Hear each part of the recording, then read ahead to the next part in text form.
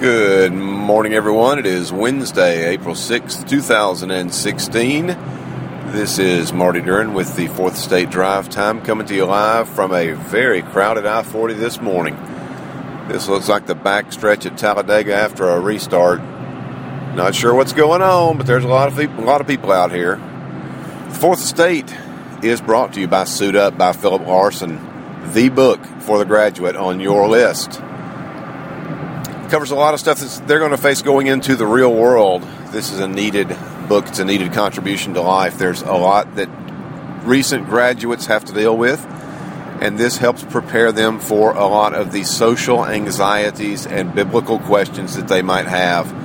It's a good book. Take a look at it at philiplarsen.com. That's PHILLIPLARSEN. The link, as always, is in the episode notes. Also by Jord at woodwatches.com. They have a brand new watch that I'll be featuring later in this week on the blog at martyduran.com. Use the coupon code T4E podcast at philiplarsen.com or at jordwoodwatches.com and save 10% on any purchase. Big news today that made a splash on social media is the esteemed George Mason Law School renaming. So apparently a donor made a $20 million gift to George Mason University and desired that the law school be renamed after the late, recently departed Supreme Court Justice Antonin Scalia. And so they asked, or the school decided, to rename the institution the Antonin Scalia School of Law. And as soon as the acronym became recognized, it went haywire on Twitter, especially ASSOL. So where do you go to school? I go to ASSOL. And it has provided a little bit of levity and not a little bit of embarrassment for George Mason. And I think the president has already decided that they will rename again the school Antonin Scalia Law School. So, there you have it. If you want to go to a law school with the abbreviation ASSOL, George Mason is your place, courtesy of the Sun-Times. Congratulations to Ted Cruz for winning Wisconsin. Condolences to the GOP for not having better candidates. Cruz wins 48% to 33% for for Trump, with John Kasich, the Ohio State governor, dragging up the rear at a mere 14%. This was a proportional victory in terms of delegates, but I'm not sure how the proportion works because Cruz got 33 and Trump got 3, so it's definitely not by percentage of votes. So Wisconsin has their say. On the Democratic side, Bernie Sanders continues to make Hillary feel the burn as he wins 56% to 43%. Unfortunately for Bernie, his 45 delegates only outnumbers Clinton's 31 by a mere 14 delegates. And the Democrats seem to be much more stingy or proportional, I should say. And Bernie's going to have a really hard time because of that whole superdelegate thing. 16 states remain on the GOP side. Nine of those are winner-take-all. 6 are proportional. And West Virginia is direct election, and I'm not sure what the distinction is there. On the Democratic side, there are 21 states and territories that remain to have either a primary or a caucus until a winner at some point is declared. Looking more and more like a split or brokered convention for the GOP these last few weeks through the end of April and the first part of May, which is the lion's share of the remaining primaries and caucuses or whatnot, will be interesting to watch, especially New York and Pennsylvania, those delegate-heavy states. So that is the election news from this morning. Interesting article, if you can find it, transcription of an interview that Bernie Sanders had. I think this was with the New York Post. questions again about his foreign policy. Worth finding if you can track that down. In Salon this morning, a very extensive and worth reading article, 10 FBI questions that could hand the nomination to Sanders. 10 FBI questions for Hillary that could hand the nomination to Sanders. This is a very thoughtful article, and the questions are fair, and it's just going to be odd, I think, to have a presidential candidate who, during the time of her campaign, is the subject of an FBI investigation and is most likely going to be deposed by the FBI or interviewed or at a hearing or however you want to, whatever the right terminology is, I do not know. It just seems to be odd if she continues in the race at all. She could be arrested on several different options that the FBI has in front of them, and an unknown number of her associates and former employees in the State Department have been given immunity deals. And the author of this particular article, H.A. Goodman, says that because of the way everything has been structured, it's actually in everyone's advantage for everyone to tell the truth. So we shall see what happens to Mrs. Clinton. Further information on the Panama Papers and reasons that the information included therein is so important. This is not just about rich people remaining rich and rich people avoiding taxes.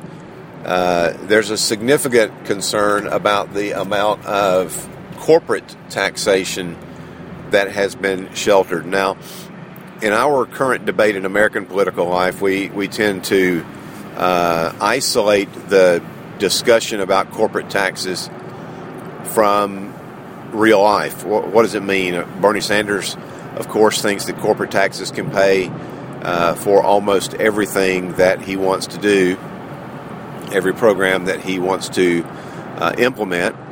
And even Ben Carson made mention of bringing corporate earnings and corporate work back to our shores and having a moratorium on fines and stuff like that from hidden taxes.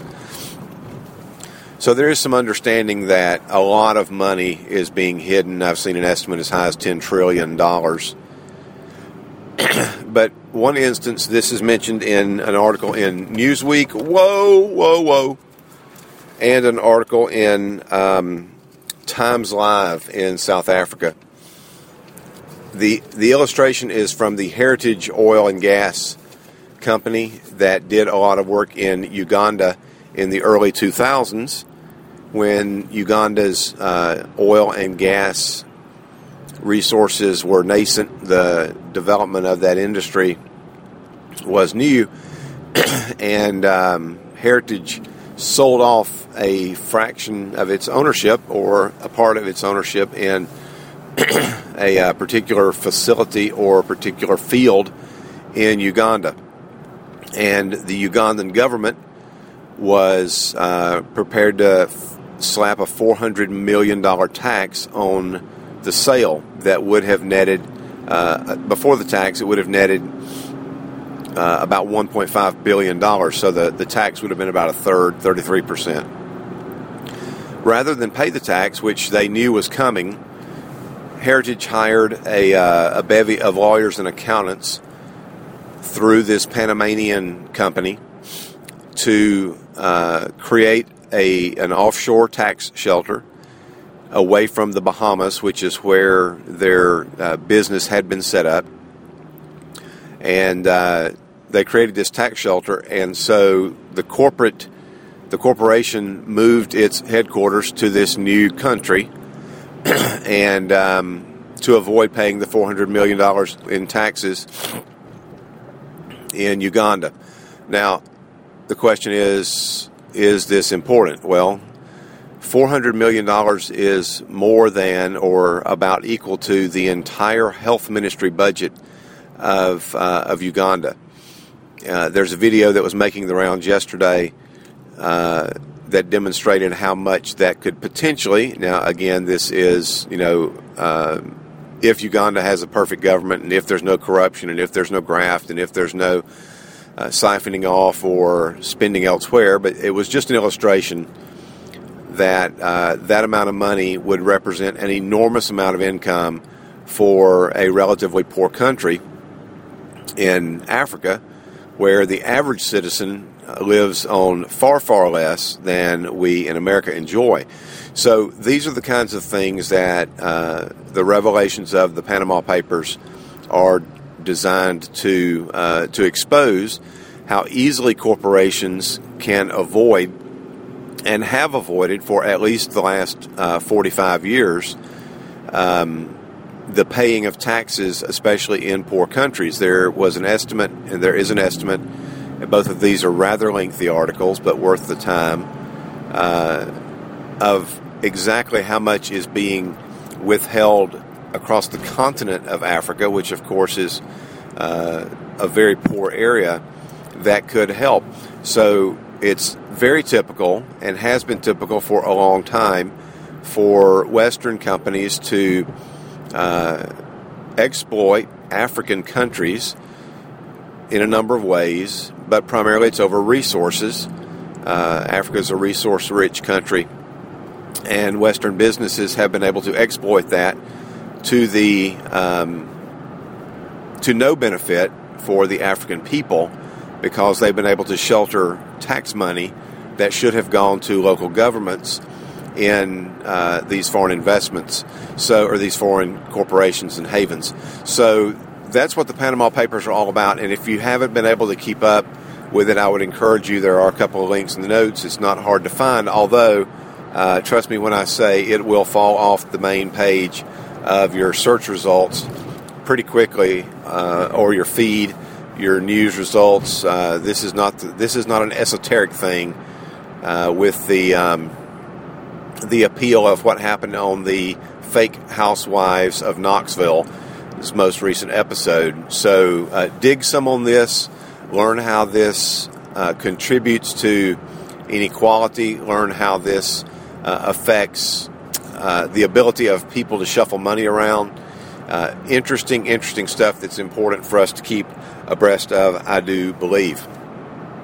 So that is about it for today. This has been the Fourth Estate Drive Time. Thanks to Suit Up by Philip Larson for sponsorship. Check it out at philiplarson.com. That's 2 L's in Philip, 1 E in Larson. philiplarson.com. Check it out for the graduate on your list. Use the coupon code T4E podcast and save yourself 10% on the purchase of that book and the study guide and anything else that you see that is of interest to you, and I'd encourage you to check it out. Also by Jord at woodwatches.com.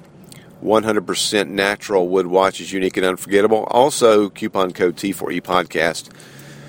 A beautiful timepiece for that special person in your life, or because you want to treat yourself to a nice watch when your income tax refund hits your account, and maybe that will be soon.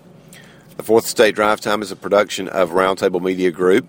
Check out this and other podcasts at roundtablemediagroup.com, including Ryan and Phil's Conversation Rules and Todd Littleton's Path Theological. Check them out today. If you'd like to advertise across the network, please email me at Marty at roundtablemediagroup.com, and I'll be glad to work with you on that. And until the next time, as always, I hope you have a fantastic day.